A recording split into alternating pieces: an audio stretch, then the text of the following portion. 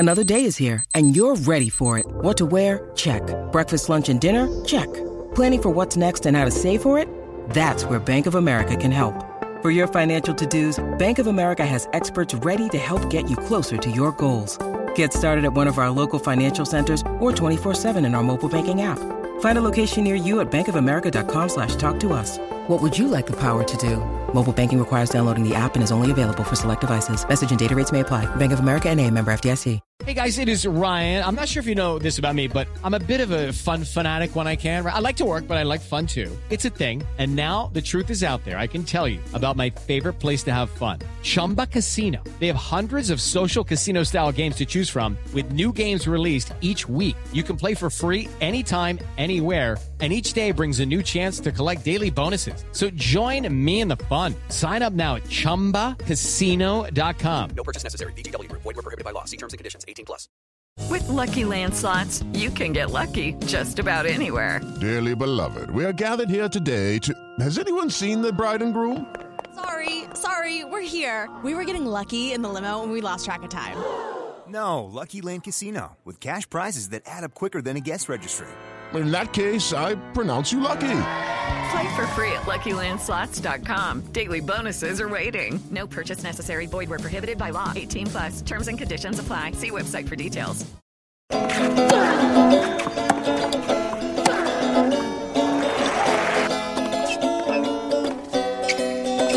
Welcome back to the Love Tennis podcast, where British tennis is booming and we're not afraid to talk about it. We've got so much to talk about today. We're going to say sorry to Cam Norrie because we've spent the last year talking about what his ceiling is, and at no point did any of us discuss top 15 in the world or Masters 1000's tournament wins. So we'll apologise for that. We'll also look at the women's final over in Indian Wells. Paula Badosa and Victoria Azarenka involved in that one. Not so much Emma Raducanu, of course.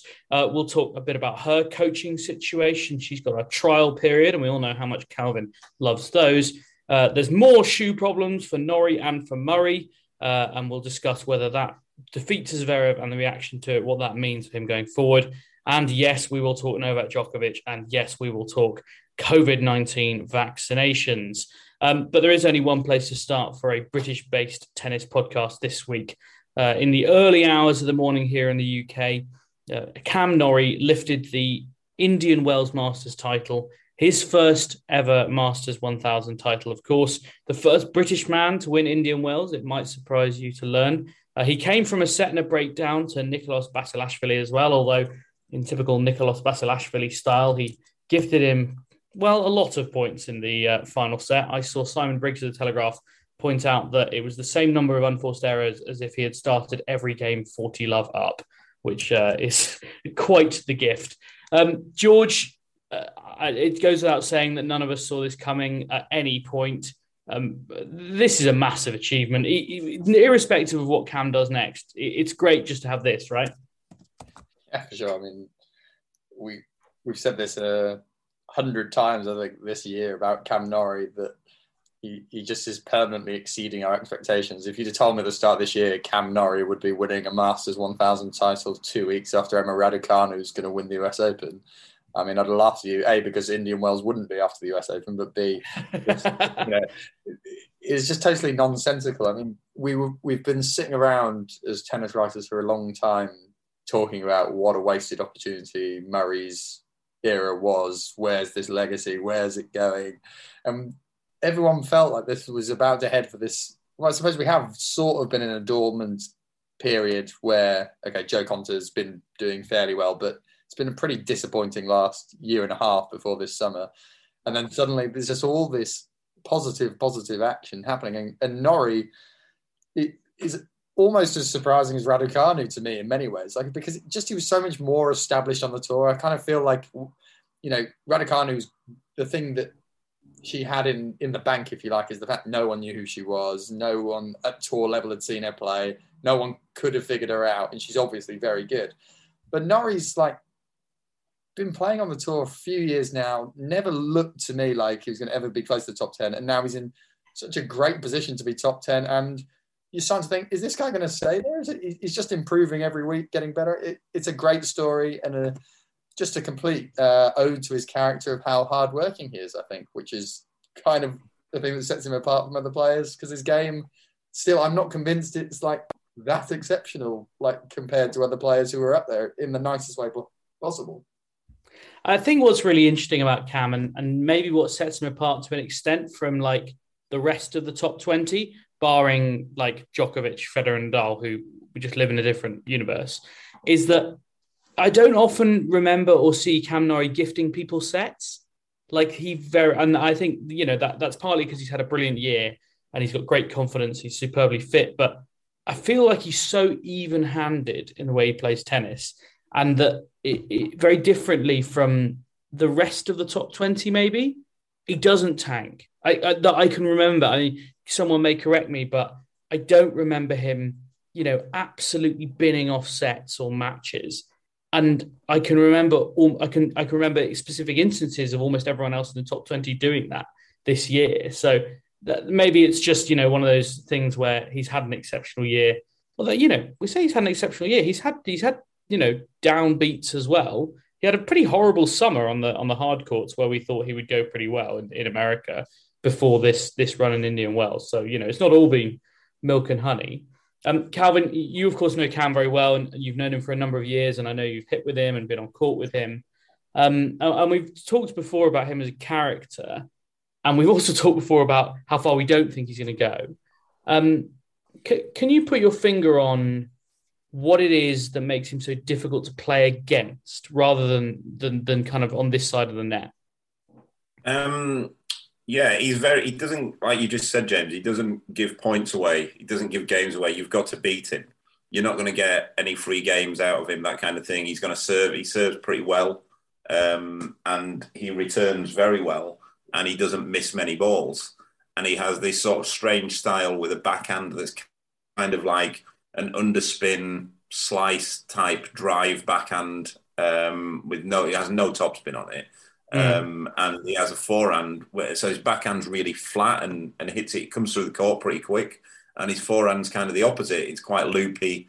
He tends to get it up. And I think against certain types of players, that forehand's difficult to play against because he's a lefty. And as we've discussed a couple of weeks ago, there's 3 or 4 of those lefty type players in the top 100 at the minute. But I think he combines that with serving well. And I think the main thing is confidence. He's just riding on confidence. And again, and I absolutely am not wishing to take anything away from him in saying this, it's all about matchups as well. And he got pretty good matchups in Indian Wells, I think. I think that kind of, when I talk about his forehand like that, it's going to be a tough one for one-handed backhands to play against. It's going to be, he will have been over the moon to have come up against Basilashvili, because he'll know that if he makes enough balls, he's going to beat him. So I think it just, those sort of stars aligning, but absolutely not wishing to take anything away from him. He competes well. He works hard, he competes well, and that will get you a long way. Yeah, I mean, look, we've also got to, Calvin's right, let's put a bit of perspective on this. When you've got no Federer, Nadal and Djokovic playing this tournament, Medvedev and Zverev, who've been 2 fantastic hardcore players this year, who you basically wouldn't back against anyone apart from themselves and Djokovic. So he's not had to come against any of these guys, which is obviously a great boost at a Masters event. And when you're thinking about where's he going to go next year in terms of, is he going to reclaim a Masters title? Probably not. He's probably not going to win another one of these. I wouldn't say. But at the same time, if you look at his Grand Slam record this year, he's come against Federer, Nadal and Federer twice, or 2 times against Nadal and once against Federer in 3 of the slams, and then had Carlos Alcaraz first round the slam. So there's actually quite a lot of potential for the biggest events now with a good seeding, where he should avoid better players until, 4th round quarterfinals. So there's decent point potential there that should, in theory, kind of negate what you'd imagine this would drop to around like 300 points elsewhere. But yeah, I mean, so again, echo what Calvin's just said there. I mean, you can only beat what's in front of you, and draws do open up, and it's about who takes advantage of them.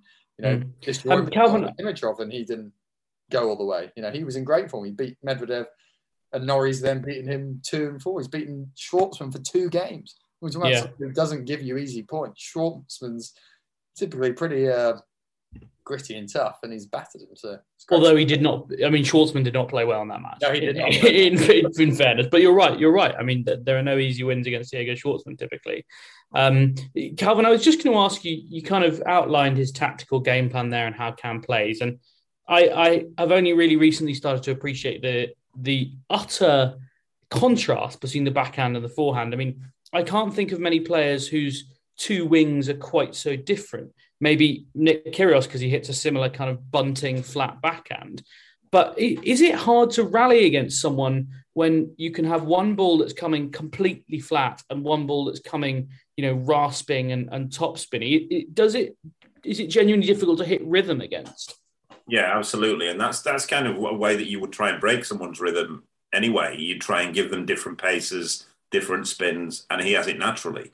But it's also within that, his backhand is a hard one to hit because, again, you don't get that backhand from many other players. You can't practice against somebody. You're going to have a practice block or a training block somewhere. You're not going to come across many people with left-handed backhands like Cam Norrie and that kind of thing. So the players, they don't often come against it very much. And just expanding on what I was saying there and what George was saying, it's not just about quality of player that he's come against. It's about styles as well, what he's managed to come against. And I think he's like... I might be wrong, and this again, I feel like I'm having a pop in. I'm really not, but it's no criticism of him. But I think his record against like the top 5 in the world isn't great, or top 8 maybe. Because I know he lost pretty badly to Casper Ruud the other week, didn't he? But then again, whose record is good against the top 8 in the world? I mean, he's got 3 wins against top 8 players. Isner on clay, Rublev and Thiem. I mean, Thiem on clay, which is a heck of a win. So, yeah, you're absolutely right. He doesn't have a great record in those matches. Just going back to what you were saying about the different balls, James, I remember quite famously a bit of a quote about Djokovic on this, because a few people have been like wondering, well, you can tell obviously just looking at it, like what makes Federer great. He's got this very sleek movement, really quick shots, and he's hitting winners. You can see the spin on the Nadal forehand and the power that comes with that. And there's a bit of a conversation I remember years ago someone was having where they talk about, well, it's less, aside from Djokovic's great physicality, it's less obvious with his balls that he's hitting what's so good about them.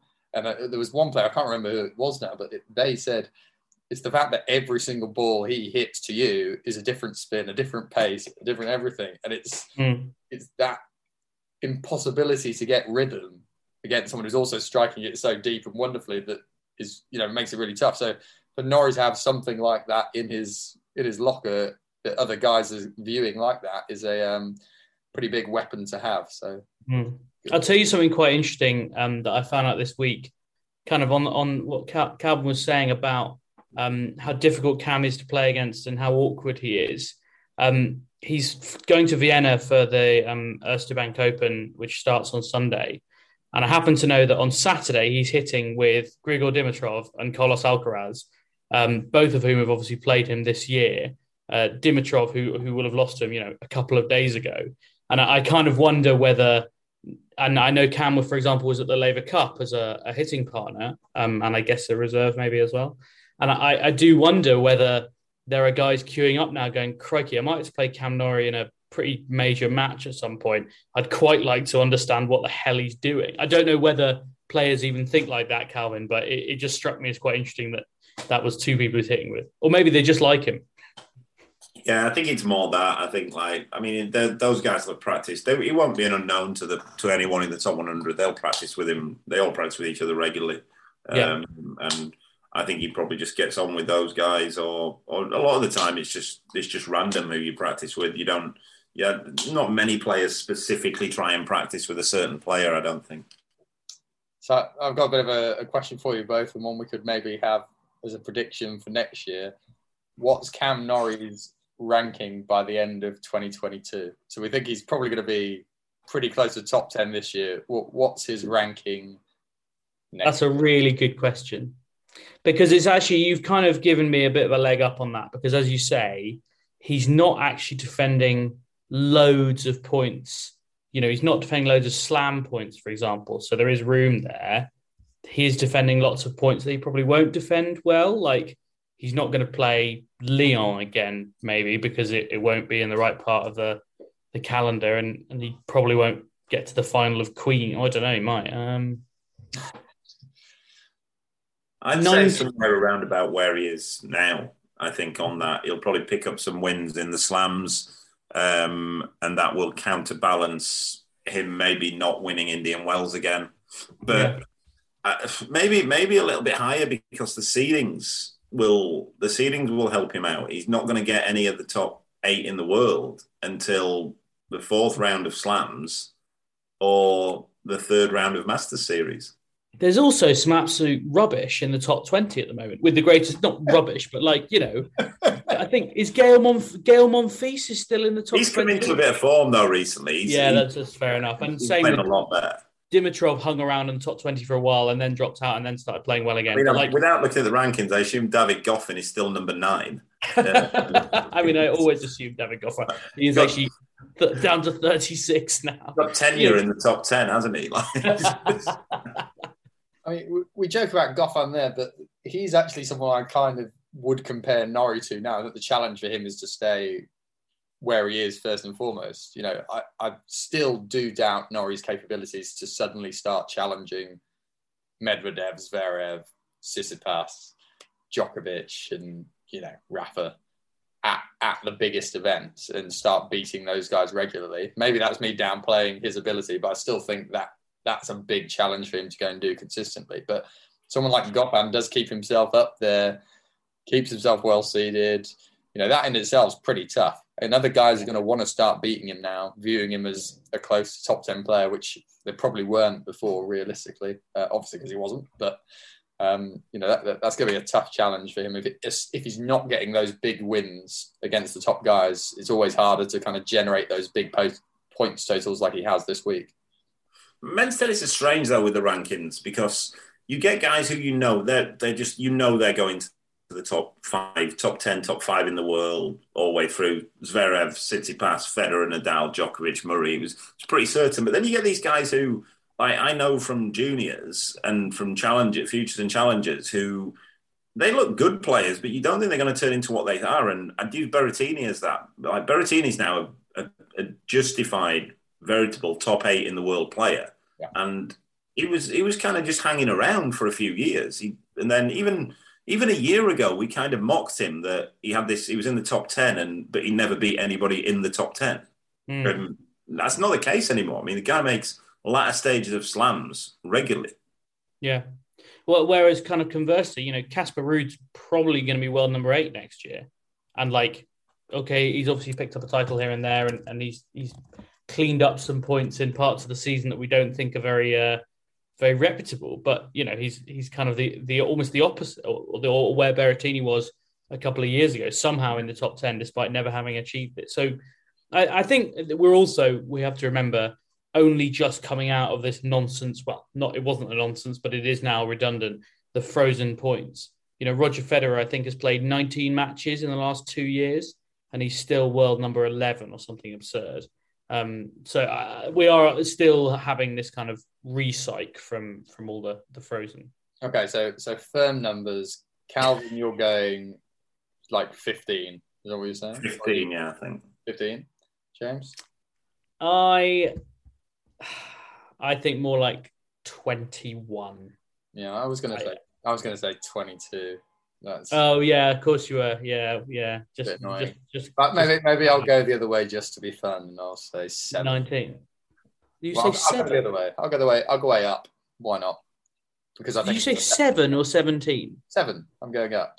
I've changed my mind because I want it to be fun. We've got to have a bit of a difference here, and I was genuinely. Oh sure, yeah. George has done a brilliant hedge here.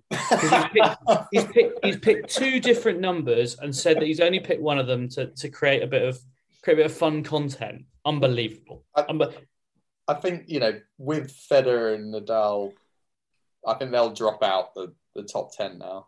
That's my kind of theory long run. I don't think Nadal will drop out the top 10. He got 2,000 points straight off the bat. Maybe. I'm not sure he's coming back. I'm not convinced. He could play one tournament all year and he would still be in the top 20. I think he's far from nailed on winning the French next year. I don't think that's certain by any stretch. I'm just, you know what? I've been around long enough. I'm never betting against Rafa Nadal in the French Open. I wouldn't make him favourite for the French next year. Who would you make favourite? Probably Djokovic, I'd say. Team reasonable. As well, let's hope. Maybe. Well, who did you say as well? So I'm hoping for team's resurgence as well. Yeah. I mean, I think we're all hoping for team's resurgence. I think in terms of the rankings, though, there's certain players who I think will come in the top 10 next year. Like, I think I would expect Alcaraz will be in the top 10. Sinner will be in the top 10. Felix? I always think Felix is going to come in at some stage. Chapeau. He seems to keep climbing the ranking without actually winning anything ever. Well, if you get to loads of, we criticise him for not winning titles, but he does lose a lot of finals, which does still get you lots of points. So I suppose, he's already up to, I think he's 12 in the world at the moment. He's going to go up to 11 next week. So, exciting times, nevertheless. I kind of feel like we're into the next gen now. And Jenson Brooksby's time has finally arrived, but more on him perhaps in a couple of weeks. There is, of course, this huge kind of good feeling around British tennis at the moment. Calvin, you're calling in from the National Tennis Centre where you're working with Luke this week. Norrie is now the British number one, and we think he is better than certainly the current version of Dan Evans and the current version of Andy Murray. I imagine, although you said to me earlier on WhatsApp that there's actually not many people there at all because of the time of year, but I imagine the feeling from coaches and from officials and stuff is everyone's pretty pleased with themselves at the moment in British tennis. I'd say so. No one more pleased than the people at the LTA who, no, I don't mean the coaches in that, who patted themselves on the back for getting a picture of Cam Norrie up in the entrance yesterday. Somebody with the LTA said, "Well done" at the LTA, when it was really saying, "Well done me" for getting a picture of Cam Norrie up. But yeah, is it deserved? Like what we're seeing now with Cam and Jack Pennington Jones. We should mention he won a futures title, his first, I believe, on Sunday. Emma Raducanu, a few other players around. Is it the result of something that's been ongoing, or is this just kind of what happens? Sometimes players get good. A bit of both, I would say, and some people at the LTA deserve a lot of credit for it. I think it's the biggest issue in British tennis, not issue, but the biggest sort of fallacy is this idea that people call the LTA, like it's one person. And whether you're criticising it or praising it, I think it needs clearing up as to who do you mean by the LTA. And then I get it all the time where somebody will say to me, "Oh, well, I don't know it depends whether the LTA get hold of them in terms of a player." And it's like that, one, that doesn't really happen. And two, who do you mean? And somebody had said to me last week, like, this is a classic example. Somebody had asked for me a recommendation for a tennis club in a particular part of, in Manchester. And I'd said, I'd given them the name of a club, and they went, "Well, is it a normal club or is it an LTA club?" And I don't really know what that means. Look,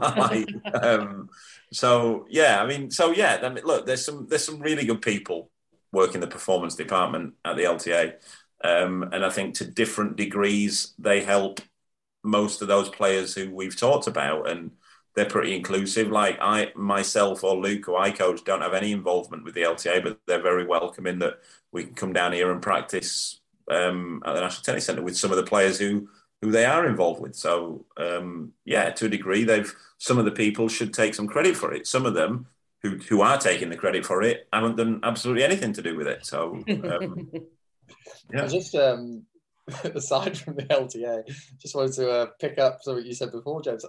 I'm still not convinced I would back Norrie necessarily to beat Andy Murray right now, the way they're both playing. I'm still not Let it lie, James. Let it lie, George. I'm not convinced. No, I'm pretty much going to back. Well, okay, I'll tell you what. I'll hedge. It depends what round it's in. If it's in the first round, yeah, it's a fair fight. If it's in the quarterfinal, a one-off first round match is what I'm saying. One-off first round match. I'm going Murray's like 55-45 in that, I reckon. Well, I suppose Murray's just won the first set against TFO as well. There we go. One of the problems with recording a little bit later in the Who will week. be ranked higher next year, Murray or Cam Norrie? That's the real question. When he makes resurgence back to the top four. Stop. Right, I'm going to ask you about Andy Murray now, since you're insisting on singing his praises. He was beaten by Alexander Zverev, a match that we kind of teed up last week. He was. I can't remember seeing him as angry immediately after losing a match for a long time. I've seen him in the middle of matches, obviously just shouting, so bad, and similar whinges. But he lost a point which he shouldn't have lost, I suppose, and he kind of just stormed off. He was furious, and in the press conference afterwards, Russell Fuller said, "Oh, you played some really good tennis." At the BBC, Russell Fuller said, "Oh, you played some really good tennis," and Andy just went, "Good." As in, like, you thought that was good. I thought at one point he was going to tee off and be like, "You really know nothing about tennis, do you?" But it was much more kind of jovial than that. Although he was legitimately furious. George, did he have grounds to be? He's got grounds to be furious because he clearly really dislikes Zverev and didn't want to lose that match. And I think, let's be honest, in terms of a moral compass, most of us feel the same. Like, we would really have loved Murray to win that. I don't think he necessarily played as well as he did against Tsitsipas, but he still played a pretty decent level against a guy who's been pretty hard to topple on a hard court for a while and pushed him to two pretty close sets. So I guess that's starting to become the question a little bit with Murray at the minute. Is it the case that he's just going to be tough to beat, but you're going to get over the line against him now, which historically that's not been the case? Or is he kind of knocking on the door and now he's really close and one win will turn it in Murray's favour and then suddenly he will start winning a lot of matches again? I've said it the last few weeks, I've been really impressed with his level, but there does come a point where you need to start converting against some of these top guys to kind of keep that aura. And I still think Murray does have that aura against a lot of the players out there. But if you're a top 20 guy now playing Murray, you're expecting to come in and win that. But a couple of wins, I think that can change quite quickly. And he's playing well enough to start scaring a few more players. And I'll tell you an interesting stat as well, because Calvin mentioned he's just beaten TFO in the first set. It's only the second ATP level tiebreak that Andy Murray has won all year. Crazy. Which for a guy who I suspect has an extremely good historically tiebreak record, I can't back that up immediately, but just kind of going on, we kind of all agree that he is one of the best matchup players around. Calvin, this kind of is we're not where we thought we might be, which is a year ago we talked about what happens if Andy Murray is still slugging away at challengers at the end of 2021. He is instead kind of slugging away in the early rounds of, Masters tournaments and, similarly a 250 in San Diego where he got to the second round, lost to Ruud, and we'll see what happens in Antwerp. This represents progress, right? Where we are now. He's still trending upwards, to use a horrible sporting cliche. Yeah, he's better, isn't he? I mean, I think he's still... It's difficult to gauge, really, because I think he's probably 5% off where he wants to be, but that's a difficult 5% as well. I think he's got the capability to do it, but I think I said last week, I still think he needs to... The thing he's lacking, I think he needs to get more free points off the ground and make more first serves. And I think particularly on his forehand, he needs to get more free points off forehands, which he's not doing at the minute. There was one really early on in the match with Zverev where he had like a short forehand and he sort of tamely hit it in the net. And I think if he's going to take that next step, which he can, he's got to start cleaning off those mid-court forehands. You don't need to be like, like Stan Wawrinka and hitting forehand winners from behind the baseline or Kyrgios when he's on form. But I think anything that falls mid-court, he needs to clean off. And at the minute, he's not doing that. It's funny, we kind of like talking about like his clear progress. And then obviously the most obvious tracker of progress is the rankings. He's just dropped 50 places this week. So, it's quite... I believe that's because the tournament he's playing this week is a week later than it was 2 years ago when he won it. So he's just lost all those points, which he's now sort of semi-defending at the European Open in Antwerp. But what I was going to say as well is that I think I'd love to sit in a parallel universe and look at Andy Murray try and go through Cam Norrie's draw this week, like just to see what level is he at the level to take advantage of that. Because at the minute it seems to me he's kind of going 2 or 3 rounds and then facing someone you wouldn't give him a hope in hell against, really. But I look at Norrie's draw this week and I think I'd give him a good chance in a lot of those matches. And this is the problem with the ranking we're talking about with Norrie now. That he's going to get that draw because he's a wild card every week. Yeah, exactly. And that's kind of a, what's that word? Catch-22, that you're just kind of praying he gets that 1 week when he's also fit, because he's had draws that have looked okay and then he's had an injury problem. But this is the thing as well, is that, and I always think this when we're talking about Andy Murray, is he's had all these conversations with himself or with his team and he's just as frustrated and it's just as kind of, and you can kind of see it, I think, in those moments of anger and frustration when he just thinks, oh my God, like I'm totally good enough to do this. I need 3 months where it just nothing goes wrong and I don't lose my shoes or wear the wrong shoes or, get injured. But this is the reality now, is that he's 34, I think I'm right in saying. He's the same age as Djokovic, isn't he?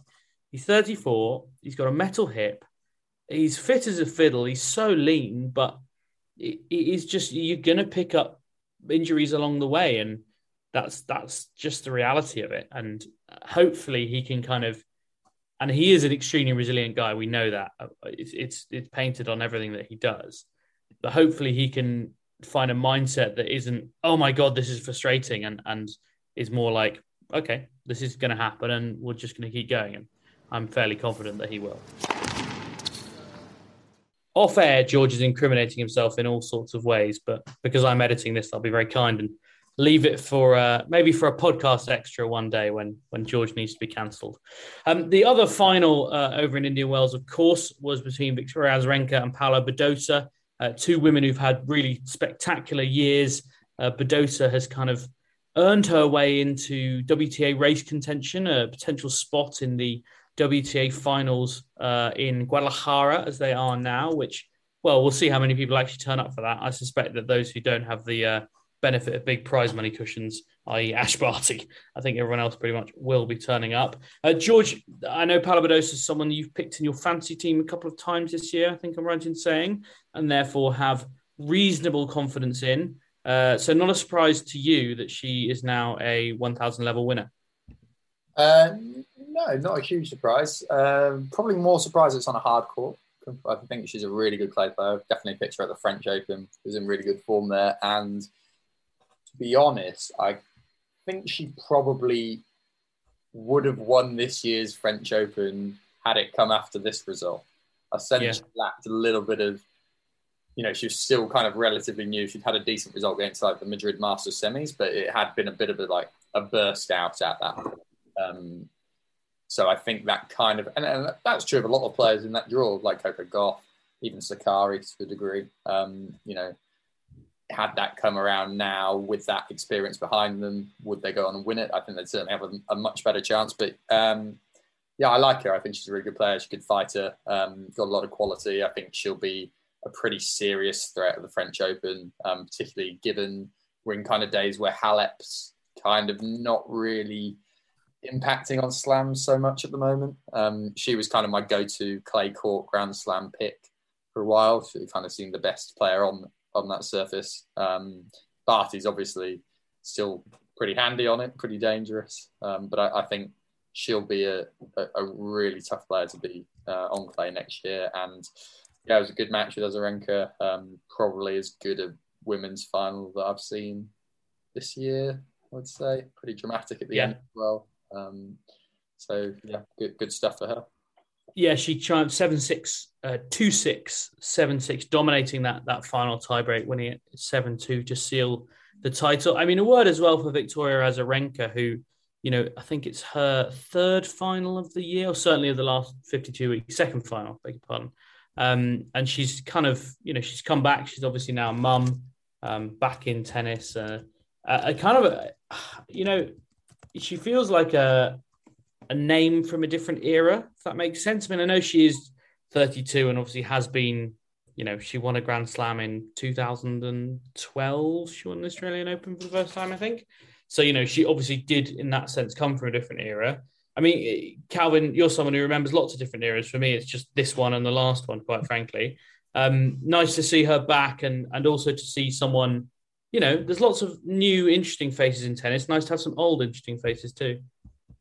Yeah, she's a strange one, isn't she? Because she had a couple of spells out where she didn't play so much, but she's phenomenally intense. She's a phenomenally competitive person. Am I right in saying you spent some time on court with her at Wimbledon? Yeah, we practiced with her for a session, and it was quite interesting to see because, as I remember, the court was overbooked. I think there may have been 5 or 6 people booked for the court, but there was no question as to one of the people who wouldn't be stepping out and would definitely be practicing.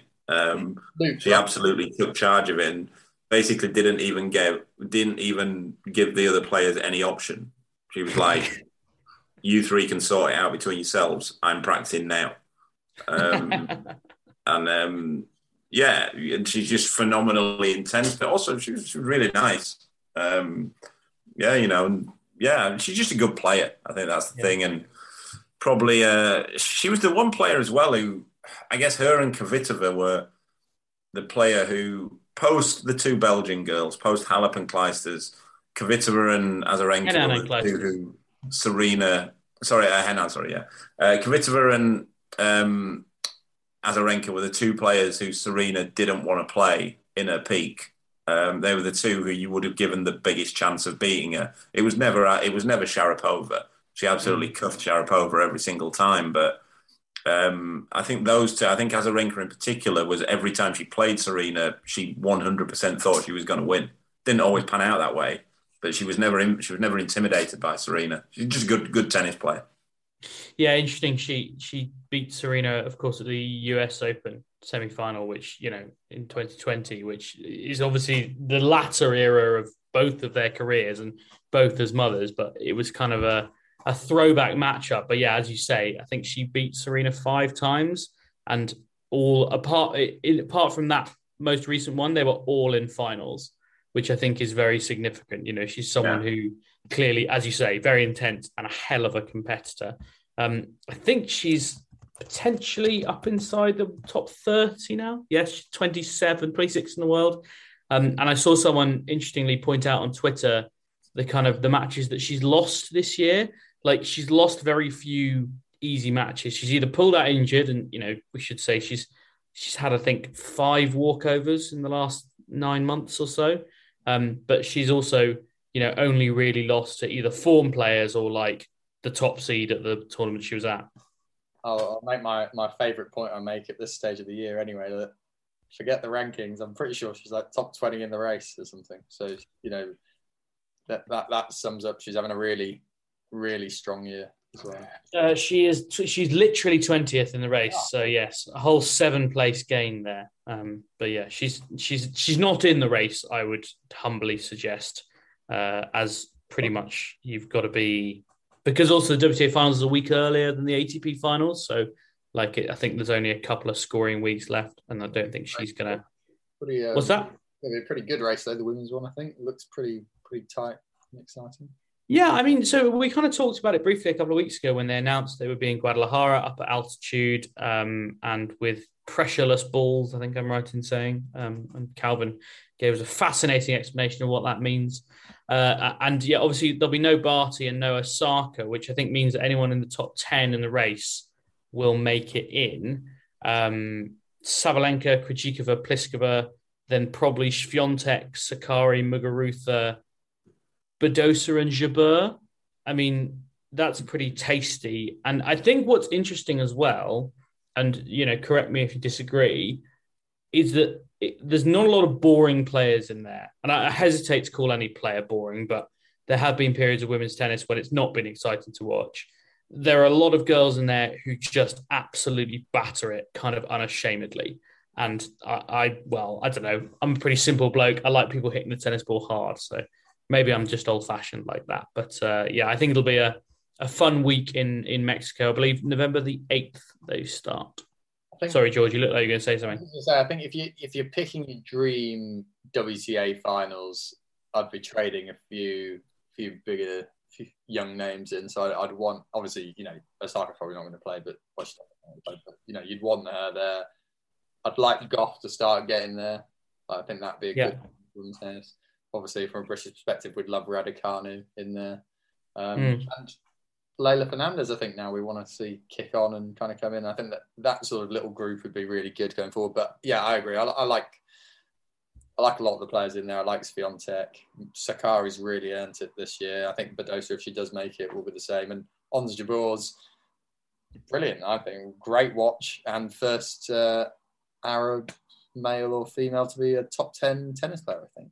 Yes, she's having just been told by George to completely disregard the rankings. She is now inside the top 10 in the rankings by virtue of being 9th in the race, which of course is all that really matters, although in this case, not the only thing that matters. Yeah, she's a huge, and she kind of owns that as well. Like, it's easy to, and I've done it a few times in interviews when I've kind of put it on people to say like, oh, you're the first so-and-so, that must make you so proud. And, they go, well, actually, I'm just the first me. Francis Tiafoe said it to me once, and he said, oh, I'm just trying to be the best Francis Tiafoe. Like, I'm not trying to be the best black guy or like, the best American guy. Like, I'm just trying to be the best me. And I was quite like taken with that. I mean, I'm always taken with Francis Tiafoe because I think he's a brilliant bloke. But yeah, it's easy to put that. But she's quite the opposite. She's like, I understand I have a bit of a role as a role model. And she owns that. She also spews on court sometimes and kind of owns that, which I just find like not funny because it's obviously like she's just got a bit of a weird stomach illness, and like in moments of high stress that happens. But the fact that she just kind of, trots to the back of the court, has a little vom, trots back on, I respect. As someone who has thrown up on the sporting pitch on multiple occasions, usually through reasons of hangover, I have a huge amount of respect for it. Let's move on. You don't want to hear about my sporting lack of prowess. Emma Raducanu's got a trial coach, and we all know how much Calvin loves those. She's this week working with Esteban Carril. I got that right.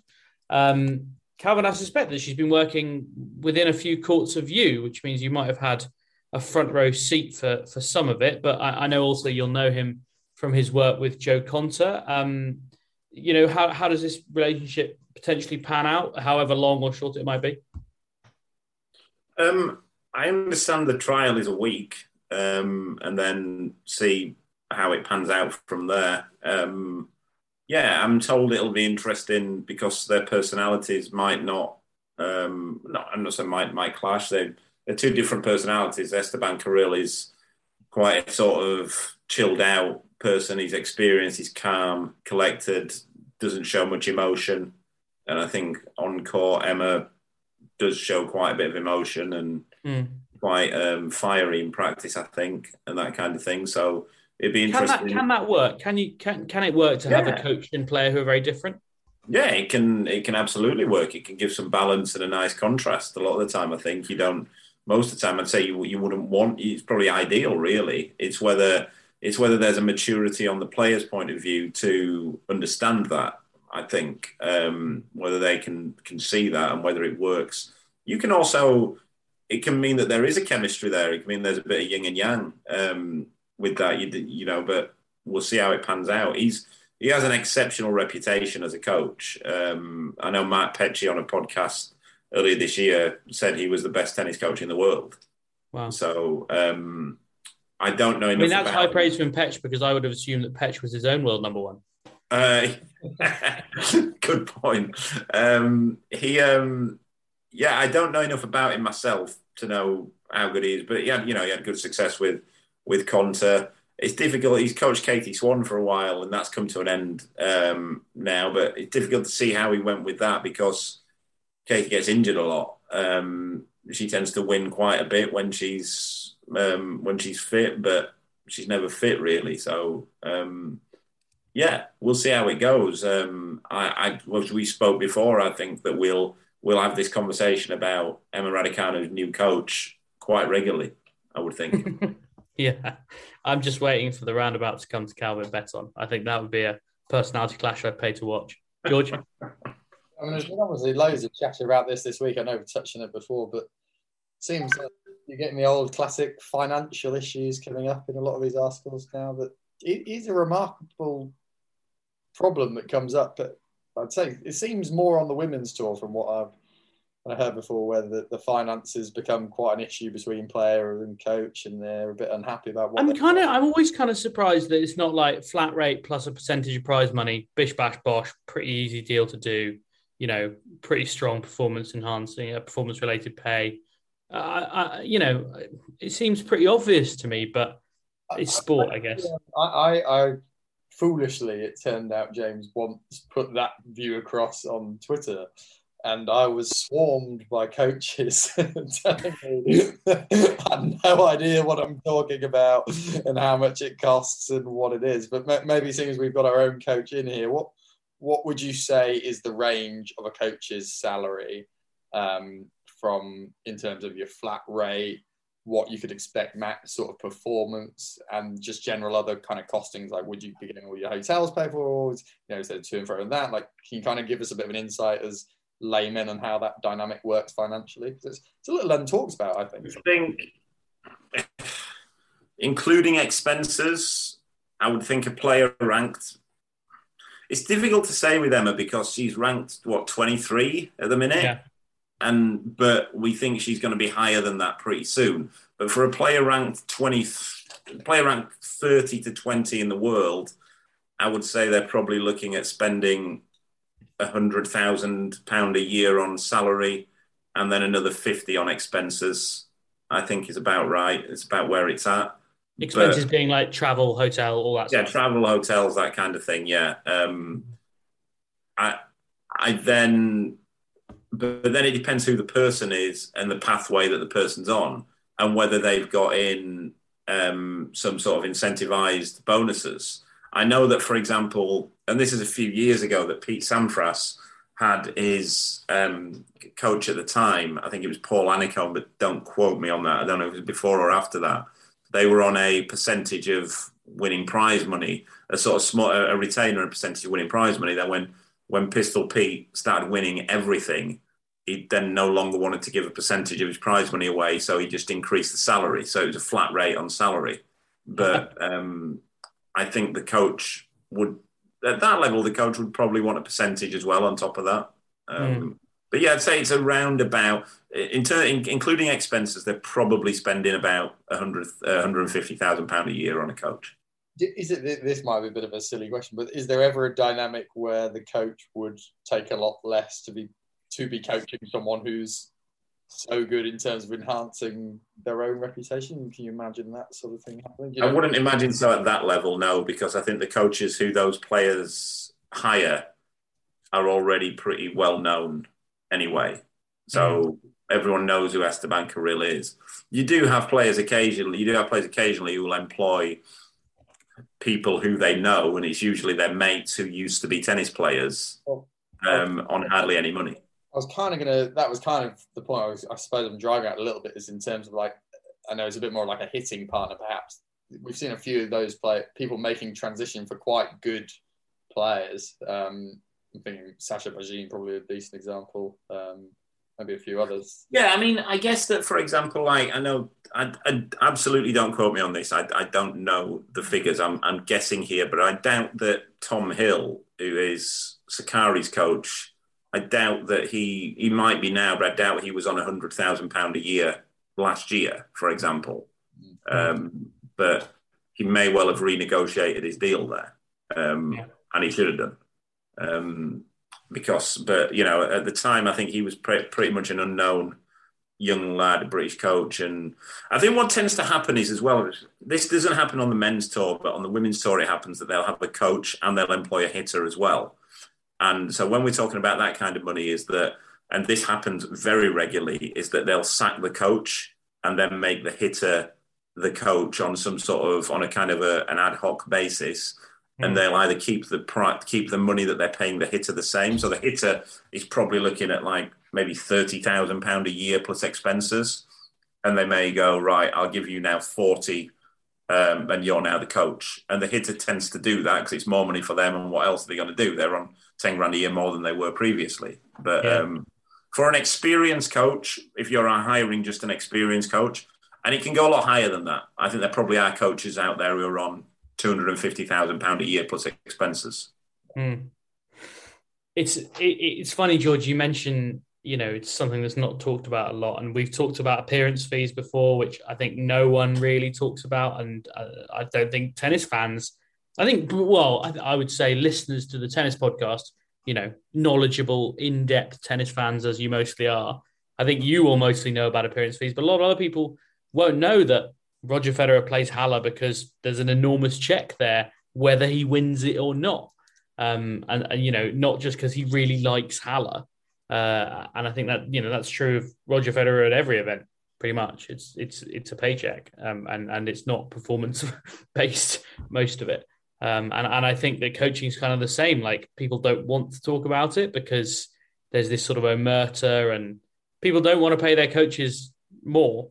Players don't like giving, as you say, with the Pete Sampras example, players don't like giving money away. They feel that they've earned it. I think a lot of the time as well, in Britain, and I know this happens a lot in America, that the coaches will often also be financed somewhat by the governing bodies. Like a lot of the American coaches have that. A lot of the Canadian coaches have it. Felix Auger-Aliassime was just coached by somebody who was a national coach for the Canadian governing body. So I don't know the ins and outs, but he wouldn't be paying his full salary, I don't think. And I suppose, there's kind of that arrangement in the UK with like LTA national coaches who are sort of a resource for elite players to lean on. When Jeremy Bates was out in Indian Wells, Emma was able to use him because it's kind of part of the LTA deal. And, similarly, I spoke to James Trotman the other day, who worked with Cam Norrie and kind of still kind of sort of consultatively on and off seems to dip in and out. But, he was kind of on the same basis. So I suppose there's different levels as well. Like, when we're talking about the different money, it's massively different. We're going back to 2006, I think, 2005. Yeah, maybe 2007, when Andy Murray had Brad Gilbert as his coach. It was pretty well recognised that the LTA were paying that salary, and it was £500,000 a year. That's a big money. I mean, you could argue it paid off, that Andy's done all right, but you could also argue that maybe that's not all down to Brad. I don't know. I wouldn't like to work out as a partnership. It wasn't particularly successful, that one. I don't think they were together for that long. I'd love to know the figures that the super coaches get as well. The ones who almost there is going to take in extra heads on it. Like, what's a Boris Becker command? What's an Ivan Lendl command? I mean, it's just such a. I think that's a bit different though, because they do more in weeks. I think they probably charge by the week, and they'll make an agreement that they'll do 20 weeks. And Becker, I guess, was with Djokovic more, but I mean, he had his financial issues anyway, so he probably accepted a bit less. Yeah, quite possibly. One final thing to talk about today.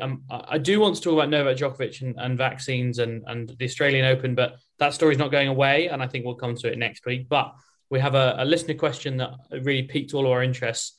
From Chalky White on Twitter. Remember, you can follow us at Love Tennis Pod on Twitter, and you can ask us your questions before the pod each week.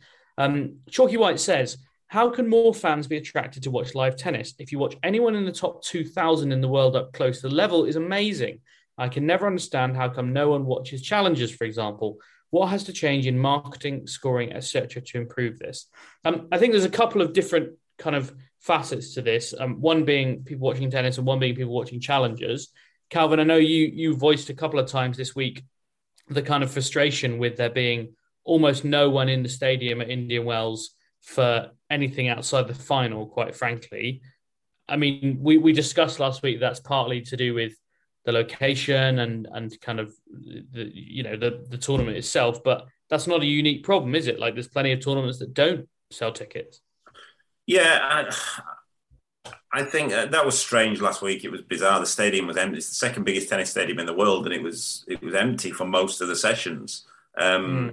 I didn't watch the final as it happened. I was asleep. I was working the next day, but I don't know how full it was for that. I assume it was pretty close. So Mike Dixon, who was out there with the Mail, tweeted a picture that showed that it wasn't that full, but that was also, I think, the first couple of games of the men's final, which was after. I'm right in saying the men's final was after the women's final, which had gone on quite long. It was a very hot day, so I think there was a bit of a, you see this sometimes at Wimbledon as well. The stadium empties out, people go and get a beer, whatever. But yeah, it wasn't necessarily full. So I think there is an issue with it, and I think look, challenger level, I think it's probably a marketing thing, because I do know that at certain challengers they do get people in to watch matches. Challengers in France, they tend to be pretty well supported. Germany the same. I think Italy's getting that way. And I know that when Luke played a final of a 15 or a 25k in France a couple of weeks ago, and he said there were about 300 people watching. So, and that's for reference, that's third tier tennis, effectively, third division tennis. So that's pretty good. I mean, that's more than would watch a non-league football match, for example, in Britain. But I think at the top events, I do think they have a problem with the prices that they're charging. I know it Wimbledon is a fortune to go to, but they get away with it because people want to go. The O2 was an interesting one, because the O2, the prices are scandalous, but some sessions they'd sell out and some sessions they wouldn't. But they kind of set their price there, and I don't know how. I think they're going to have to get real on the prices, because it can't be that people have less money than what they did 20 years ago, for example, when the stadiums were full and the arenas were full, but people are just not going to watch tennis anymore. I mean, ticket price is a great point. I was looking today because I was trying to work out when things are going on, because I was planning at the ATP World Tour Finals in Turin, and they sold a lot of tickets for that, as far as I can tell, or at least it looked like that. And the prices there are in the hundreds of euros for a Wednesday afternoon session, and you're already asking quite a lot for someone to take a day off work and watch that. And it'll be some of the top 8 players in the world, but it probably won't be Novak Djokovic. It won't be Roger Federer. It'll be the new guys, and they might not have the same pull. Yeah, I also think at some of these places, they've got to be realistic as well. The O2 got to a stage where it was disgraceful. They were charging a fortune. It was one doubles match, one singles match for a session. Yeah. And there was that one year where all the group matches were love and one and one. And you were still going for a decent seat at the O2, because some of the seats were up in the gods. For a decent seat, you were probably looking at about £110, I think. And you'd get one match. And do they really need to do 2 sessions? So, especially for say, I thought about taking my parents. My parents never went to the O2, but they're both over 70 years of age. And if I was going to take them down to London, you're probably going to want to watch 2 sessions. So that's £600 for 3 people. For decent seats. It's then on top of that, you got some lunch. It's shouldn't cost you £600 for 3 people to watch a day of tennis. Yeah. Yeah, I think Georgie looked extremely tired of the world. Well, I mean, Chalky's questions. Chalky, I see he's at Tezza. Yeah. Oh my God, Tezza now. Mix it up a little bit, but yeah, I mean, the Challenger one, I'd always just compare that with how many people are watching Champions League, Premier League, Championship, and then you're going down realistically Challenger. If you think about tennis being Grand Slams, Masters, 500s, 250s, so your 5th rung is League 2, but without the local accessibility. So if you had a little tournament that was next to you that was running once every 2 weeks that you could get committed behind and want to be involved, then that would be something you do, because it's kind of part of your local community. But watching Challenger events that are flitting around the world, changing time zones, that's a serious commitment. I think you're looking at and that's when you're just comparing one sport. I like watching football as well, but I can't watch, all the non-league matches as well as Champions League, and then still watch tennis. And then, so you have to pick and choose. So that's always going to be a pretty tough sell. But I think the most interesting point he does make is about getting people up close and seeing the difference. I've seen so many people I know who say they don't like tennis. It's boring. And it's because television doesn't sell it well enough. It really does not capture it. And those same people, they go to Wimbledon, and particularly this year when it became this open online thing where anyone could go, I think that as a start is a really big thing in this country. All the people who wouldn't have been that interested before but thought, it'd be a fun day out at Wimbledon, go for a booze up or whatever. They went there and they're like, crikey, they're amazing, aren't they? The tennis is actually so much better than you think on the TV. I actually really like that. And so again, and that comes into Calvin's point about the price, because if you're not getting people in up close to look at it, it's all very well at being on the BBC, and we see Wimbledon does decent numbers on the BBC. But if you had more incentivized things, you had more, I've said it before, kids' days at Wimbledon, for example, similar, that sort of incentive where you get young people close to this sort of level, they'll be inspired because it's incredible. And that's why we all love it as well. It's such a difference being there compared to on TV. And I think the one thing that we pretty much all agree on is that they don't need to reinvent the wheel. I mean, I know that we've discussed before how there are maybe too many dead points in tennis, dead games, sorry. Probably up to 2-all, 3-all maybe, you could say, is unnecessary. So if you make sets first to 4 rather than first to 6, I think that would change things and make every match 5 sets, but first to 4 or 7 in a Grand Slam. I think that would improve things. Yeah, and there is a general. This is a bit more UK focused, but there is a general branding problem with tennis as a sport that, as Calvin will tell you, it isn't really true. What people's perceptions are of tennis. You only have to look at, Gary Neville coming out. What was that story? You know what I mean? Where him and the mayor, they came out and called it all that sort of thing. When actually that's quite far from the reality in terms of people who can afford to go and play tennis all the time. There is this obvious stick to beat tennis about it being too outrageously priced, which is Wimbledon's narrative. Yeah.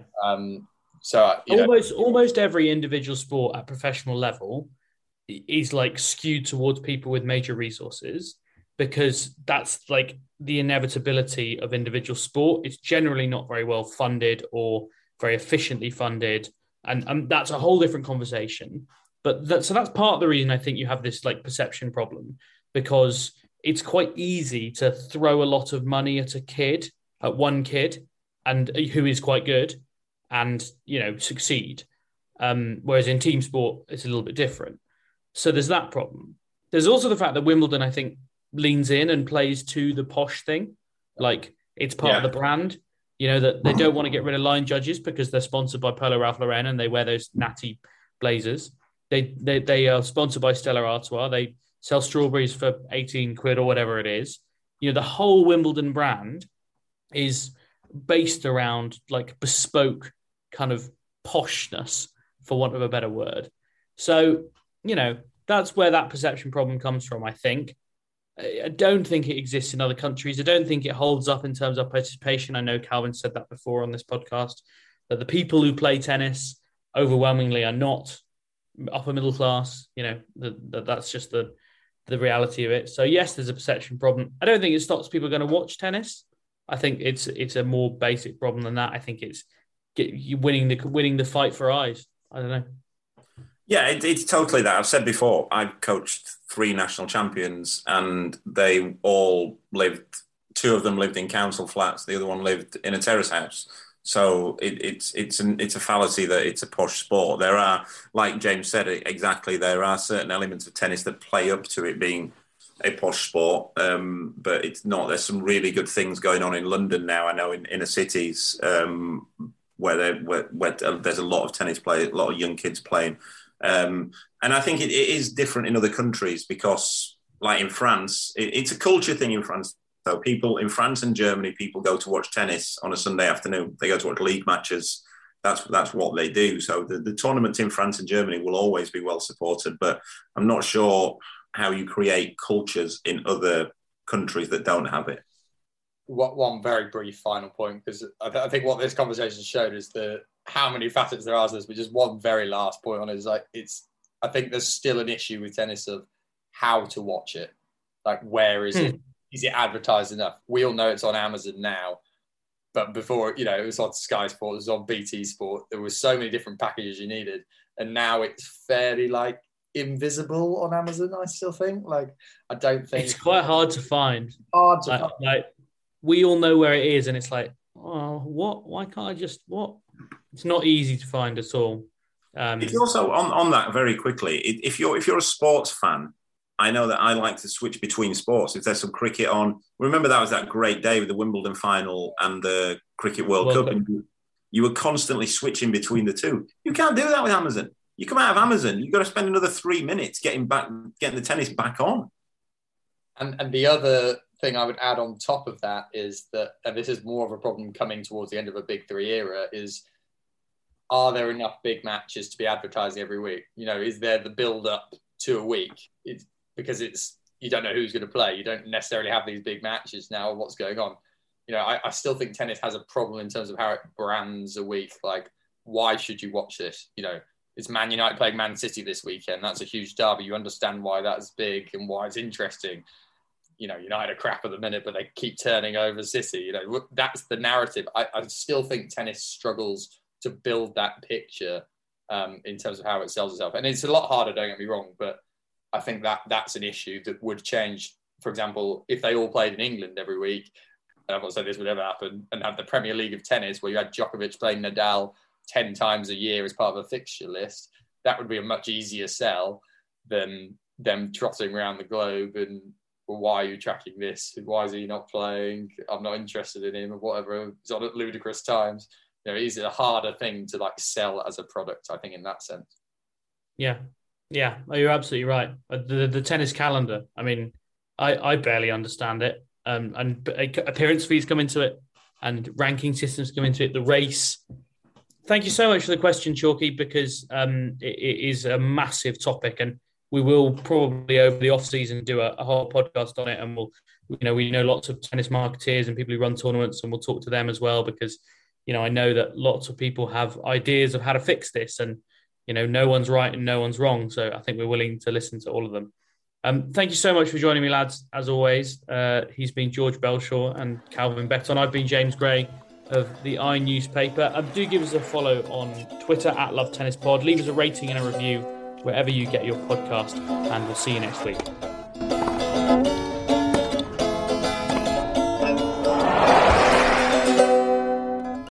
Sports Social Podcast Network. Step into the world of power, loyalty, and luck. I'm gonna make him an offer he can't refuse. With family, cannolis, and spins mean everything. Now, you wanna get mixed up in the family business. Introducing The Godfather at ChumbaCasino.com. Test your luck in the shadowy world of The Godfather slot. Someday, I will call upon you to do a service for me. Play The Godfather now at ChumbaCasino.com. Welcome to the family. No purchase necessary. VGW Group. Void where prohibited by law. 18+. Terms and conditions apply.